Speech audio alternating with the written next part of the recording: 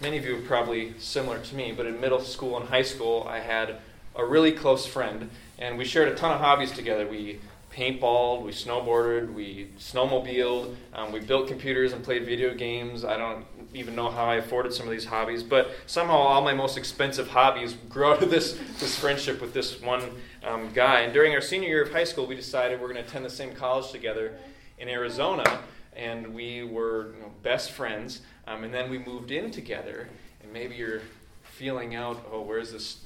I see where this story is going. But while we did enjoy living together and remain best friends, living together did change some things, because suddenly we saw things in the other person that we didn't know about before, because we weren't spending every day together, every night together, and day after day, week after week, spending that time with one another. Suddenly there was traits and characteristics and habits that we were seeing in the other person that we'd never seen before. And so suddenly, maybe we were annoyed with each other more often, or had to talk to each other about things that are bothering us more often, or we had to exercise more patience. And the same happens when we get married. When Katie and I got married, we suddenly discovered there was all these things that we didn't know about the other person before we had begun living together. And all of a sudden it's like, okay, now I have to exercise more patience and more grace and more love for you in these things that I didn't know were true about you before. And maybe aren't even wrong things, but are just things that we do differently. And so we're going to brainstorm just a little bit. When two people become roommates, whether they're friends or whether they're getting married, what makes it hard for two people to live together? Like, what do those two people bring to the situation that make it hard to live together? And we'll just brainstorm a bit on here. So shout out your answers. What makes it hard for two people to live together? Stubbornness. Stubbornness? That certainly doesn't help. I think stubbornness is two N's. No autocorrect. It is on that page. It is here. It is today. Like habits or routines that have just become normal to each individual. Oh, see, that's interesting. It's habits and routines that become normal to that person, and then another person moves in, and all of a sudden it's like, that's really abnormal, that thing you do with your hair or toothbrush or whatever it is. What do you say, habits and routines? Yeah.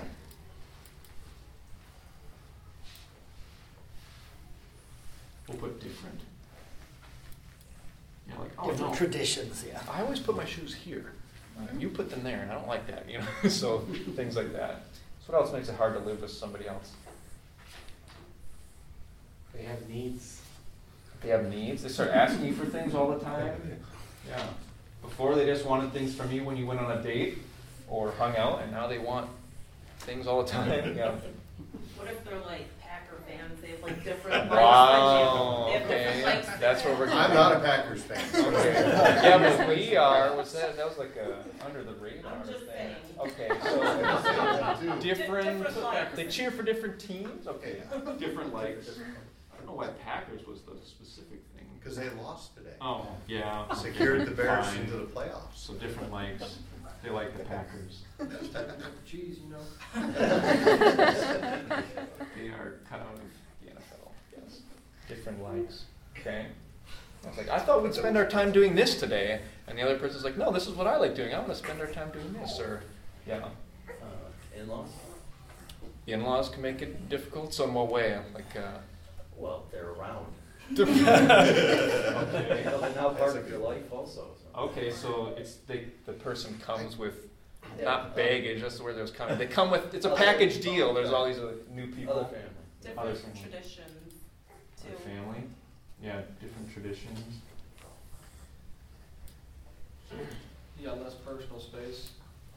It's personal space. I would say if they can't communicate with each other, make it very difficult. Can't communicate. That could make it different. Yeah, because maybe before you're living alone, it's like, I don't really need to communicate with anybody when I'm going to be home or what's for dinner. Now all of a sudden somebody else needs to know about all that stuff. Yeah.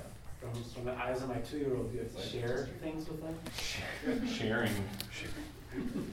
Caring is caring, Nick. Insecurities. You're supposed to do that in a marriage?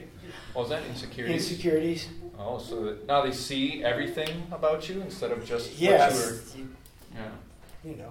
On a date or going out and hanging out, you don't see everything. I'll say religious practices. Religious practices, yeah. Like, oh, I do this thing.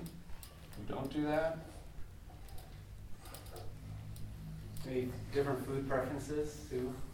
Or we'll just put Like preferences. someone always makes something that smells really strong that you don't like. Smells. All shapes and sizes, yeah. Sometimes you just need space. You just want. Yeah. Somebody said that I missed it. Yeah. Personal Well, let's- space. Yeah, personal space, yeah. So, yes. Oh, You it's might not okay. have that quiet time that you're always Personal looking space. for. I think I missed writing that down. No, it's up You there. wrote it up there. Did I? Yeah. It's okay to Oh, there be it is. quick. Less. Nice. Maybe God's trying to say something. Accept their choice. But yeah, there's all sorts of reasons that could create friction in a relationship once two people are living side by side, face to face. And today we just took a little pause on Genesis. We're beginning a 2-week series today leading up to Christmas, and Christmas Eve will kind of tie in with it. And every year we sing, and we did today, O Come, Come, Emmanuel, and on the radio, the songs that are filled with singing about Jesus' birth. And I'm sure all of us have put up decorations in our house in some way, or maybe we go back to our parents' house if we don't decorate, and we see their decorations. And many people, even if they aren't Christians, probably know more details about Jesus' birth than the birth of babies in their own family. Like all these, just think of all the things we know: shepherds and wise men, a star, and angels singing, and laid in a manger, and born of a virgin, and all these little details we know about Jesus' birth. And I have close friends that I couldn't tell you that many details about the birth of their child. And most every house has even a little scene depicting the birth. I don't have a scene depicting the birth of our nieces and nephews and stuff. But we have these little scenes of this baby laid in a manger, and all the details surrounding it. And so there's lots of stuff about Jesus' birth. But even with all this information and a whole country decorated to celebrate this event, we may not actually know what Christmas is all about. Yes, we can say Jesus is the reason for the season, but why is he the reason for the season? Why was Jesus born? Why did the Son of God become a human being? What's the point of it all? Why is it good news if Jesus' birth is part of the gospel? He's born as our King and Savior. Why is it just because, that day the King was born, but what makes it good news that Jesus was born, and why of a virgin, and all these things? And so these 2 weeks, that's a lot of stuff to pack in, but these 2 weeks on Christmas Eve, we're going to see that Jesus was born to bring us back into God's presence. We've seen that as a big theme in the book of Genesis, bringing us back home to God and to his presence. So we're going to call, or I guess we aren't calling it, I'm calling this series God's Christmas Presents. See what I did there? Cool. God's Christmas Presents. So, but in our passage this evening, we see that God and sinners are incompatible roommates. And when you think about what makes it hard for two people to live together, God says, it's impossible for me to live together with someone who's sinful, with someone who rebels against me, who resists my authority over their life. And because God and sinners do everything the opposite of one another. And so we named these things. We could have named more things. What makes it hard for two people to live together? Maybe stubbornness gets pretty close, but it's two sinners. It's two sinners coming and trying to live in the same house. Two selfish people trying to live in the same house. Two people who want the world to revolve around them coming into the same house. And there's going to be conflict when that happens. And so God, when he is in the presence of sinners, there's conflict there. The big question this passage answers is, what makes God's presence safe rather than dangerous for sinners? What makes God's presence safe rather than dangerous for sinners? What makes God's presence safe rather than dangerous for sinners? And we're going to break this passage down into 3 parts. We read chapter 33, and we're going to go over into chapter 34, and then we're going to come back to that big question. But the first part of chapter 33 tells us the danger of God's presence. The first 3 verses, chapter 33, verses 1 through 3, tell us the danger of God's presence. And in those verses, we see that God's presence is dangerous for the people of Israel. He's like, I'm going to give you this land that I promised to give you, but I can't lead you into it personally. I have to send an angel. I have to send somebody else that works for me with you. I can't personally be present with you, because if I am, I'll just consume you on the way. And God's a just judge, and he will deal with their sin if he goes and is present among them. And if we go back, we see that God's personal presence with them would be dangerous. And if we go back all the way to the beginning of the Bible, we see that that's the case.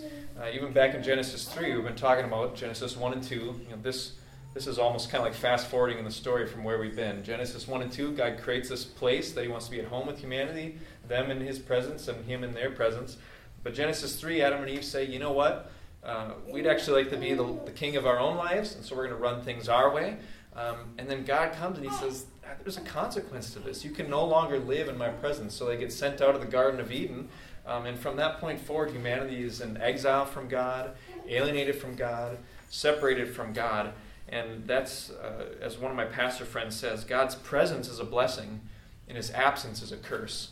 And so God says, you can't be in my presence anymore. That's the penalty for rejecting my authority over your life. And then we saw with Abraham and his family, God says, I'm going to bless you to bless all the other peoples of the earth. He wants to bring the blessing of his presence back to humanity. And so from there we met Abraham, and then Isaac his son, and then Jacob his son. And then fast forward 400 years, and that's where the book of Exodus starts to take place, because that family grows into a nation, and they get enslaved in Egypt, and then God hears their prayers, hears their outcry, and then God says, okay, I'm going to send this guy Moses. You're going to lead my people out of slavery, and you're going to bring them out so that they can worship me. And then even in that, as he's telling them this, he says, my desire is that I would dwell among you. God was with Abraham. God was with Isaac. God was with Jacob. We heard that phrase for each of them. And now God says, I want to be with this nation that has grown out of you. And so they're rescued from slavery. They come to this mountain where God appears in crazy thunder and flashes of lightning, this big cloud, and they're rightfully terrified. Because if you ever heard lightning or something strike once next to you, it's kind of terrifying. But this is just this mountain that's just going crazy with lightning and thunder. And God speaks to them. He says, I've saved you out of Egypt so you can be my people. And then he gives them what we often call the 10 Commandments. But really, it's kind of like the 10 Commitments. I've saved you and I'm committed to you. I've already proved how committed I am to you. And here's what I would like from you. Here's what I'd like you to be committed to. And you can think of this moment like a wedding ceremony. Both of them are pledging their love and their faithfulness and commitment to one another. And God has kind of brought them up to the altar. And he's like, okay, here's what I've done. I'm committed to you. Here's what I'd like you to commit to me. And so he asks for this commitment from them. And they say, okay, we'll do it. And then afterwards, Moses goes up on the mountain himself for 40 days. And he's getting more instructions from God. And one of the primary things God is talking to him about is how to build this thing called the tabernacle, which is just sort of like a tent that you can move around. And God says, I'm going to come and I'm going to make my presence dwell in this tabernacle tent structure that's going to be literally dwelling among you. It's going to be in the middle. All the people would line up when they're on the move, and the tabernacle is in the middle. So that was how he's going to dwell among them. But God, he's given these strict instructions on the mountain to Moses. The people are down waiting at the base, and they become impatient. And so they talk to Aaron, a guy helping Moses. They talk him into creating a statue of a golden calf for them to worship. And if you're familiar with the 10 Commandments, you know the first two. The first one is, you shall have no other gods before me. You worship me and me alone. Second is, don't create any carved images. Don't create any statues to worship, because I'm not a physical thing, and you're worshiping a created thing if you do that. And so the first two commandments that's what God says is what he sees as most important. And then what do? They're breaking the very first two commandments. They're like, please create this golden statue thing so that we can worship it. So they're putting a God before him, and they're creating a carved image to worship. And they've just had their wedding ceremony, and it's like they're not even home from the honeymoon yet, and they're already breaking their vows to God. And that can kind of help you feel like how serious this is. They literally just said, we will not do this. 40 days pass. We're kind of impatient. And let's do something to break this. Now on the mountain, God tells Moses, he's like, here's what's going on down there. And so he sends them down. Moses reprimands them. And it's here that chapter 33 picks up. That all happened in chapter 32. And God tells them, no, I'm still going to give you this land. I promised it to your ancestors. I promised it to Abraham. I'm not going to revoke that. I'm still giving you the land. But I can't go with you. If I do, I will consume you. And he says, if I did, I'd consume you because you're a stiff-necked people. And when you have a stiff neck, you have a hard time turning, or maybe an animal hooked up to a plow or something, you can't turn it or something like that. But it's this stubbornness and this resistance. They have this resistance to his lordship, his kingship, his authority over them. So he's like, man, you're rejecting my kingship, you're resisting it. I can't be among you. I'm execute justice. I'm holy. I'm committed to it. And so that means that if there's an act of rebellion against his kingship, he's not just going to let that slide, because that's not what a good judge or a good king does. He doesn't just let chaos break out in his kingdom. And so this is why God's presence is dangerous to them, is because they resisted his lordship. And so we move to section 2, and even though it's dangerous, we learn in section 2 that there's this desperate desire for God's presence on the part of Moses and the people. And this is in chapter 33, verses 4 through 23, if you like writing such things down. But hearing God's not going to be present with them, the people mourn. They're sad about it. And so it's like, even though they broke their vows, they do respond in a good way. They're mourning. They're like, man, we messed up. And then we're told about Moses' practice. Before the tabernacle was constructed, because remember, he's on the mountain getting instructions for it, that gets interrupted, comes back down, and God's like, I can't do this tabernacle thing. I would just consume them. But before all that, there was this thing called the tent of meeting. Moses would go out to it. God would come down, represented by this pillar of cloud. That's crazy to think about. And he would go in there and he'd talk to God and just have this back and forth conversation of God telling him what to do, him making requests or whatever that looked like. And then the people would stand at their own tent doors and they would worship every time they saw this cloud come down to represent God's presence. And so Moses goes out there. He goes to plead with them. God's just said, I can't go up among you. And so he goes out there to plead with them. They have this desperate desire for God to be with them. And he makes 2 requests. So first, in verse 13, he asks God, he says, show me your ways so that I may know you. Show me your ways so that I may know you, in verse 13. In God's ways, think about it like the path you walk. Like your ways are your way of life, what you do, how you conduct yourself. And so Moses' request is, please show me your ways, how you take action, how you conduct yourself, how we can walk in that path as well. And he's like, this isn't just for me, but this is for your people. Consider your people. We need to know what your ways are. And he tells them, your presence with us is what makes us distinct. It's what makes us special and unique. And if you aren't with us, we're just like everybody else. We're just, like the other nation next door or whoever it is. And God is still going to give them the land. But Moses knows this land doesn't matter without God. Moses knows that anything God gives isn't worth anything if we don't have God with us. And we need to, it's a good mindset for us to learn from. We need to learn from that mindset. Do we value what God can give us more than God himself? If God would say, you know what, I would give you every single thing you want, but I won't be with you, would we choose it? Would we choose our whole list of prayer requests if God would said, okay, you can choose between me answering every single one of those prayers or me being with you? Like, which one would we choose? If we had to choose between all the good things in our life and God, would we choose him? And that's a question we need to evaluate for ourselves. And God responds by telling Moses, okay, my presence will go with you. So that's his first request, show me your ways. Second, in verse 18, Moses asks God to show him his glory. God, please show me your glory.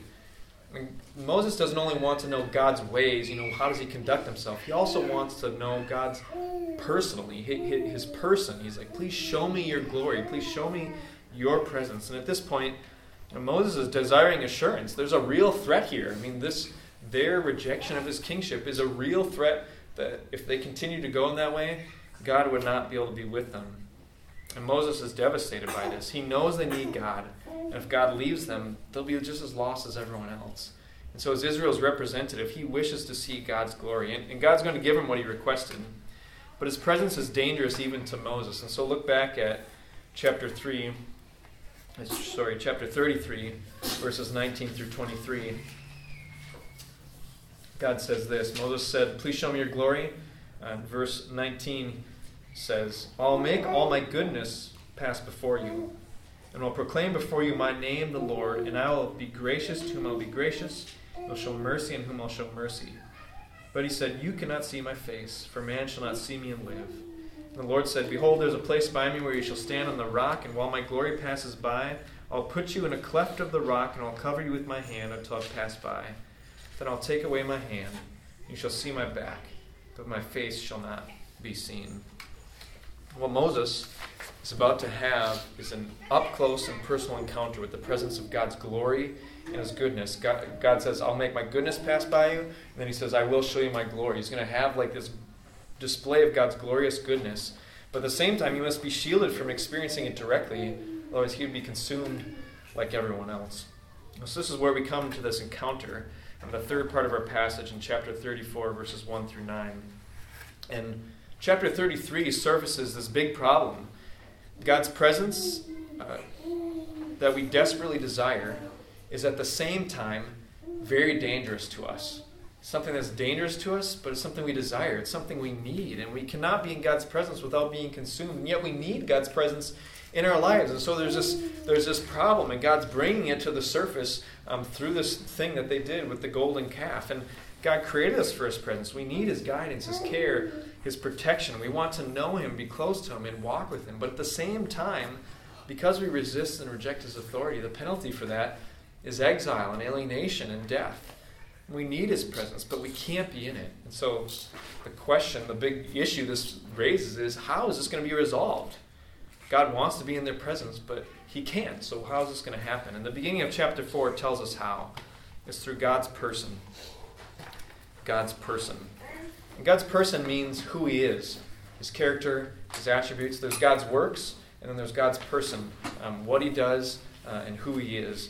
And Moses asked to see God's glory, His majesty, His splendor, His weightiness. And God says, "I'll make my goodness and my glory pass by you." And verses 1 through 4 prepares for this encounter in chapter 34. So let's reread those verses. Or not reread, let's read them for the first time.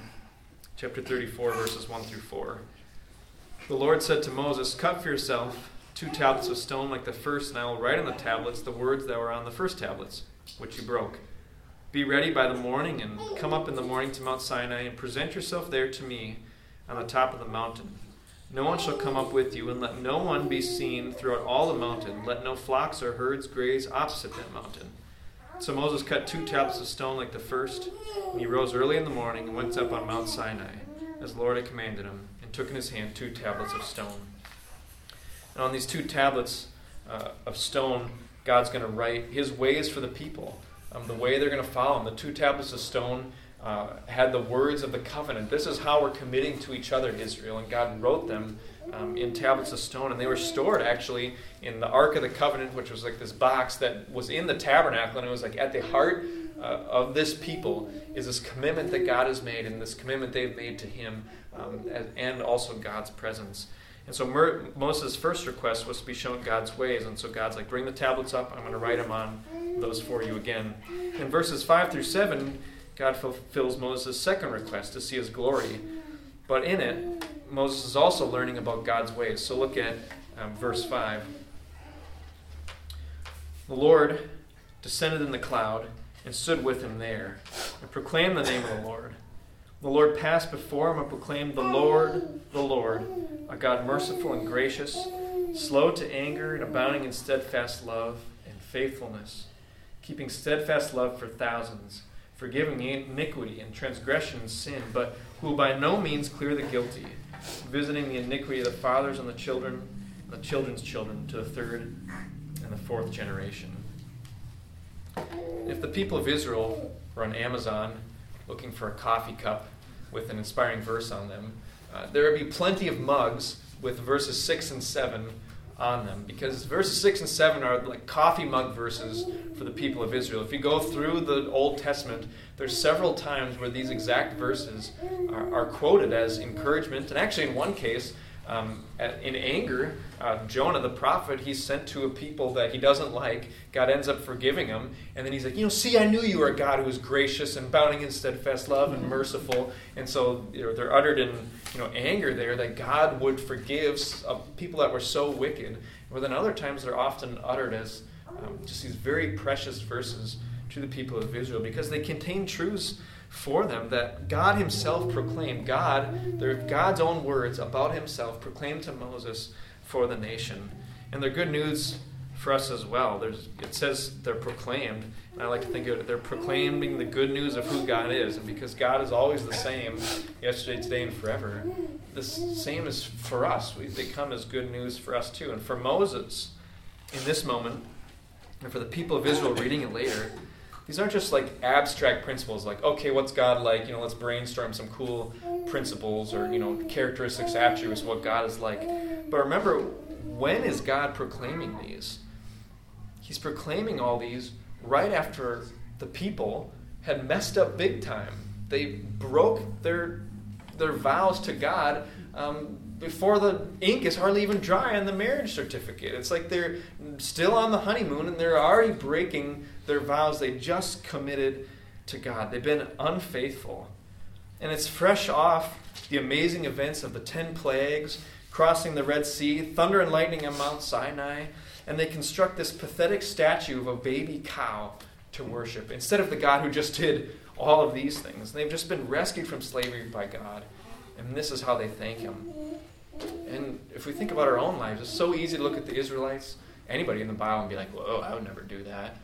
But even in our own lives, maybe in your personal time with God, you open your Bible and you could read this passage, and then in the next moment we could act completely contrary to it. Or we come to a worship service and we hear a sermon and we sing God's praises, and then the other 167 hours of the week we resist His authority over our lives. We resist living in His ways. We resist doing what He would want us to do. And instead of loving other people and loving Him, we love ourselves and we look out for ourselves and we look for our needs to be met. Think about these things. I talked about why is it so difficult? Like, why are we so stubborn? Why do we find other people's habits and routines annoying? Why do we have trouble sharing?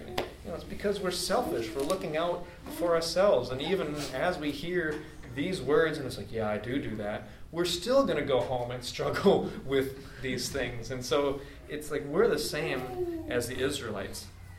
And it's in response to all that God tells Moses what He's like. It's in response to their sin, their rebellion, their unfaithfulness, their lack of commitment that God tells them, you know what, I'm a God who's gracious, merciful, slow to anger, abounding in steadfast love, abounding in faithfulness, keeping steadfast love for thousands, forgiving iniquity and transgression and sin. And these characteristics have a specific context. They're not just abstract attributes floating around up there. This is how God responds to sin. And when we enter into a relationship with God through trusting in Jesus, this is how He responds to our sin. This is how He treats His people whom He saved out of slavery. And He says, now I'm committed to you. And so when you mess up, when you fail, when you fall short, these are all the ways that I respond to that. And the big question this passage answers is, what makes God's presence safe rather than dangerous for sinners? And the answer has two parts. I'll give them right in a row. First, to be safe in God's presence, we need God's pardon. To be safe in God's presence, we need God's pardon. What makes God's presence safe rather than dangerous for sinners? To be safe in God's presence, we need God's pardon. Second, to get God's pardon, we need God's person. To get God's pardon, we need God's person. And pardon means forgiveness. We need God to forgive us of all the times we've been unfaithful, all the times we've sinned, all the times we've broken His commandments. But God does not have to pardon us. He would be totally fair, totally just, totally in His rights to say, that's the penalty. When we break the law, when we go into court, the judge's job is to uphold the law. And so God to say, yeah, that's your consequence. You broke the law. I'm upholding the law. I'm a just judge. We shouldn't expect less from God than we expect from judges here on earth. And so to pardon us would be an act of grace, to get what we don't deserve. We aren't entitled to forgiveness. We don't deserve it. And that's why to get His pardon, we need His person. If God were not merciful and gracious, we would have no hope. If He simply was a judge upholding the law, we would have no hope. We would be doomed to never be in His presence again. And the good news is that He is merciful and gracious. And for the people that He's committed to, there's no sin that can't be forgiven, because He names all three of them: sin, iniquity, transgression. If you look in the Old Testament, those are all three of the words that are used for breaking God's laws or not obeying him in the Old Testament. They all have kind of a different shade of meaning to them, but God says, no matter where you are on the spectrum, no matter how bad it is, no matter how wicked it is, I can still forgive it, any type of sin. And this is how Moses prays after God declares his person to him in verses 8 through 9. This is what he says. We can hear his prayer. Moses quickly bowed his head toward the earth and worshipped. And he said, "If now I found favor in your sight, O Lord, please let the Lord go in the midst of us. For it's a stiff-necked people. And pardon our iniquity and our sin. And take us for your inheritance." And in all this, Moses is praying. He's acting as this mediator between the people and God. And he's going to God in place of the people, and he's talking with God, and he's asking for forgiveness, and he's talking about God's character back to God and saying, like, this is the kind of God you are, and we need you, and he's representing the people on their behalf. And so this is where we come to Christmas. And so Jesus, here's one of the things he fulfills in the New Testament. Jesus is the better Moses.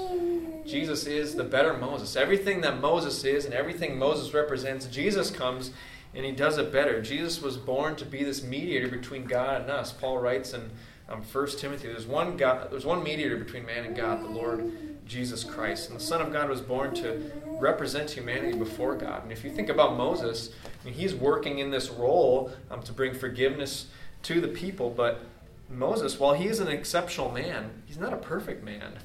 He's already committed murder in his life. He murdered an Egyptian. When God gives him the mission to lead his people, Moses says, I can't do that. Please send somebody else. And so he's afraid. He's doubting. He doesn't think God's strong enough. He's looking at himself and saying, this can't be done. And then later on, Moses is going to disobey God.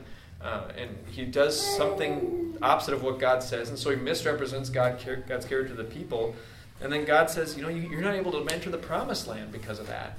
And so Moses is far from perfect. It shows that even Moses isn't the mediator we need. He needs God's grace and forgiveness just as much as we do. And there's many aspects of Moses' character that are commendable and we should emulate, but he can't say to us, if you become just like me, you'll become everything God wants you to be. Moses isn't a perfect man. And plus Moses dies. So now who's the mediator? He can't be the mediator. He can't represent us before God forever. He can't intercede on our behalf forever. And that's why after Moses' death, the people look forward to a day when God would raise up a prophet, a leader, a mediator like Moses. And Jesus is that mediator. God, the Son, became flesh. And you wonder why. Why born of a virgin? Well, it's because Adam was the one who committed that original sin. And so everyone who's born with Adam gets that, if you think about these lights, the power, if you unplug it, or take one light out or whatever, you unplug it, it disconnects power from all of them. And so Adam disconnected himself from God's life, from God's presence, from what God had to give. And so every single light down the line is therefore disconnected. And so even if you're that light down here, it doesn't matter because Adam disconnected you over here, even if it's that far distance. And Adam disconnected us from God. And we all are born into the same sinful nature, the same resistant hearts to God's lordship that Adam had too. But Jesus was born as a virgin. So he wasn't born from Adam. He was born by God. So now he could be this perfect mediator, this mediator that didn't have this resistant heart, who was able to not have Adam's original sin. And then Jesus didn't stay dead after he died for our sins. He died as our substitute so we could be pardoned. He paid the penalty, but then now he lives, and so now he can be our mediator, interceding for us, representing us before God forever and representing God to us. And what's even more than that, Jesus comes to live with us. He sends the Holy Spirit to live in us. And so we have these resistant hearts, and Moses couldn't do anything about that. I can't do anything about your resistant hearts. You can't do anything about my resistant heart. But God says, I'm going to not just come and dwell, in a tent in the middle of you. I'm going to come dwell in you. Now you're the tent. Now you're the temple. Now you're the tabernacle. And so we might look at Moses and be like, whoa, wouldn't that be cool if, I could go out to this little tent of meeting and God would come on down with a cloud and we can be jealous of Moses. But if Moses looking down from heaven seeing us, he's like, are you crazy? Like, you have God in you all the time. You don't have to go to this tent and have a cloud come down. You can always talk to God in that intimate way that I was able to talk to him. And so Jesus sends us to remove that resistant heart from us, to write God's law on our heart. Those tablets of stone are now written on our hearts, so now we have the power to live for God. But for the people of Israel and for us, God's presence was physically close, and yet they were relationally far. And it's easy, I hear Christians and people who don't believe alike looking and being like, wow, if God showed up like he did for Moses and Israel, then I would believe. People who don't believe say, then I would believe. Man, if I saw a miracle like that, then I would believe.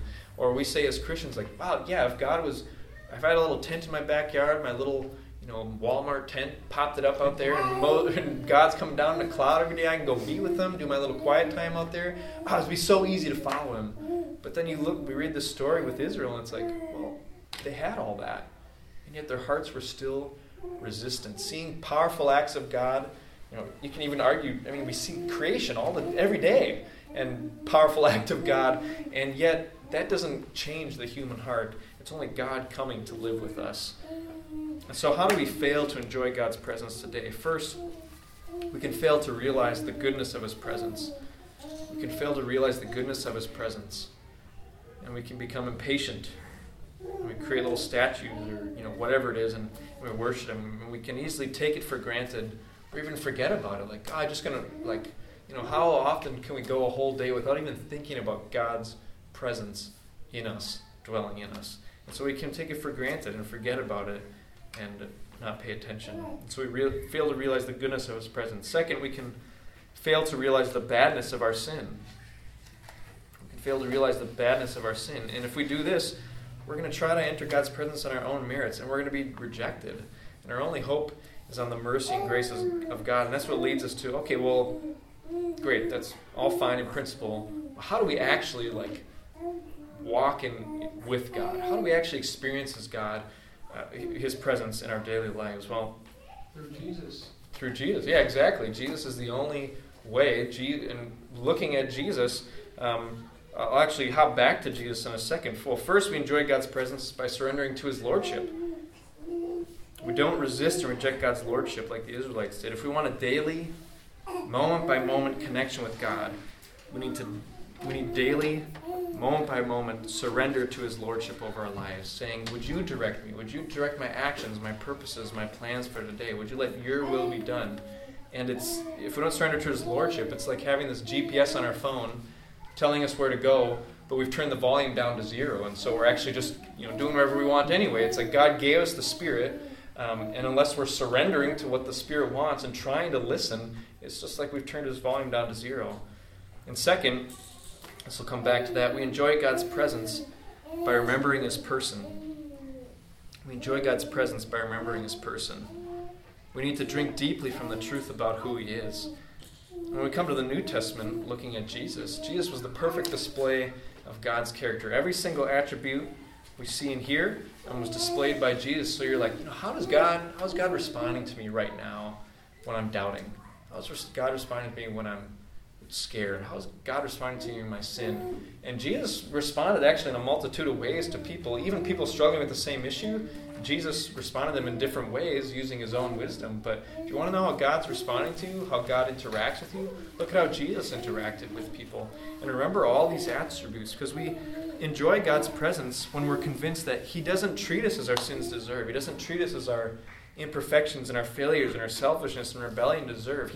He meets us in our weakness and our neediness and doesn't reject us and turn us away. And so if you believe that your weakness, your neediness, your sinfulness, your imperfections and failures separate you from God, and somehow you have to work your way back into his presence, you're never going to feel close to him, because there's no amount of work you'll ever do, or else you'll feel close to God in the weeks when you're like, I'm doing pretty good this week, and you're looking at yourself instead of to him. And then the next week, doesn't go so well, and now it's like, man, I'm pretty far from him now. Instead of well, no, his presence with me, this relationship he started with me, all of the things that I fall short in, that I bring to the relationship, are met by his perfect character in every single one of them. I'm slow to change. It's met by him being slow to anger.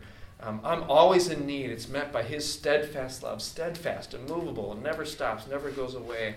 All my failures to keep his commands, to do what he says, that's met by his grace and his mercy and his forgiveness, relieving me of the penalty for those things. And Moses, he got to see God's glory and his goodness. And the glory and the majesty and splendor and the magnitude of God's character isn't shown primarily in how he responds to our obedience, but how he responds when we disobey. All his character traits here are showing, this is my character when you disobey Israel. This is my character when you're unfaithful. It's the same to us. Church, Jesus' body, this is how I respond to you when you disobey. This is how I respond to you when you fall short. This is how I respond when you're weak and needy and ask me for things. When Nick talked about, when we move in with somebody else and they have all these needs. And when God moves in with us, when we move in with God, when he moves into us, he knows we have all these needs. And he's come to meet all of them. That's the whole point of it. We're supposed to be needy. And over time, these different habits and different likes and different traditions or whatever things that we hold that are different from God, over time, if you think about a Venn diagram, when we first get in relation with God, there's here's our desires and our will, here's God's desires and his will, and there's maybe one little part that overlaps, which is I need salvation. And he's I know you do, and I'm going to provide it. But then over time, those circles overlap more and more, and that's when we're walking in God's will, walking in God's ways. It's my desires, my will, my plans, my purposes have become one with God, and I'm walking with him. God proves his love for us in that while we're still sinners, Romans 5:8, before we cleaned ourselves up, before we got our acts together, before we obeyed everything he said, while we were still doing the opposite of what he said, breaking our relational commitments, resisting his lordship for our lives, Romans 5:8 says, while that was still true, Christ died for us. If you could clean yourself up to be worthy of God's presence, then Jesus would have never had to die. Why was Jesus born? Why would God go through so much trouble? To be born of a virgin, to be put on flesh, to grow up for 30 years, and then die on a cross. Why would God go through all that trouble if it was ever possible for us to be safe in his presence without him? And if you think about discipleship, Jesus called people to be his disciples. Discipleship is about being a learner, and it's all about learning to look away from ourselves and look to God. And every week in our service, we do confession and then a prayer of forgiveness. And when we're confessing, we look at ourselves and we look and we see, man, I am unworthy to be in God's presence. I have sinned. I have fallen short. I've messed up this week. But then if we stay there, we're just going to be burdened. We're going to feel the guilt of that. And so then we look to ourselves, and then we look to God and we say, but God, you're gracious. You're merciful, abounding in steadfast love. And so I give this to you, and I rely on you as the one who can keep me in this relationship. And as we close, just thinking about being roommates, it's if God and us moved in, God's going to do everything perfect. There's no imperfections in his character. There's no shadows in it. And if we moved in and God wasn't gracious and merciful, we'd quickly be moving out, or we'd be incinerated or something like that. But we move in, and with God, when we're wanting to be with God, what we express to him is, I want to be with you. Like Moses is praying here, I want to be with you. I want to please you. I want to obey you. And I know I'm unworthy to be have you living with me. And please forgive me. Give me the strength to follow. And it's relying on his character, who he is, to keep us in that relationship, and not on who we are or what we can do. Let's pray. Father, thanks for this reminder about how you do respond to sin and our weakness and our neediness.